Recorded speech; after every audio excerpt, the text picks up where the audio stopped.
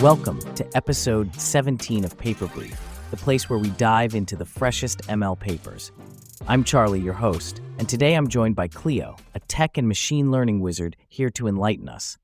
We're zeroing in on rethinking attention, exploring shallow feed-forward neural networks as an alternative to attention layers in transformers. Cleo, this sounds groundbreaking. What's the big idea behind this paper? Absolutely, Charlie. The paper investigates whether shallow feed-forward networks could stand in for the attention mechanisms that have become the cornerstone of transformer models. It's about seeing if we can streamline the complexity without losing performance. So does that mean they ditched the entire self-attention setup? They did, but not haphazardly. There was a structured method to their approach, with several variations in how the traditional attention layers were swapped out for feed-forward networks. The research delved into both theoretical and practical effects of such a replacement. And how did they measure the impact of these changes? They used the BLUE metric, common in language translation tasks, to evaluate performance against the original transformer architecture. And it turns out the replaced models held up quite well.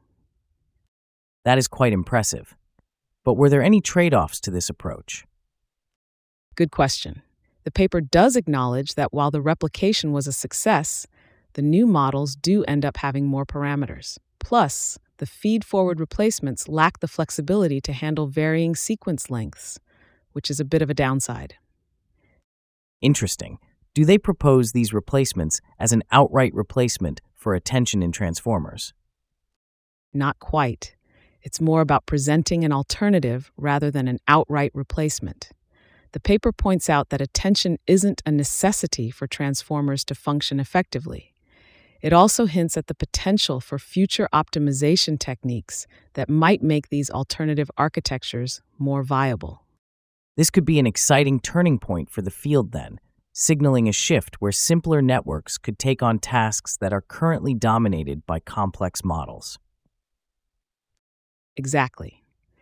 The findings suggest a pathway where, with further optimization, less complex structures like feed-forward networks could potentially replace more specialized architectures.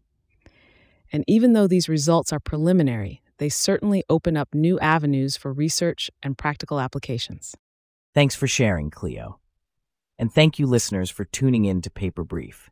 Don't forget to check out the paper for deeper insights and join us next time for more exciting discussions on cutting-edge machine learning papers.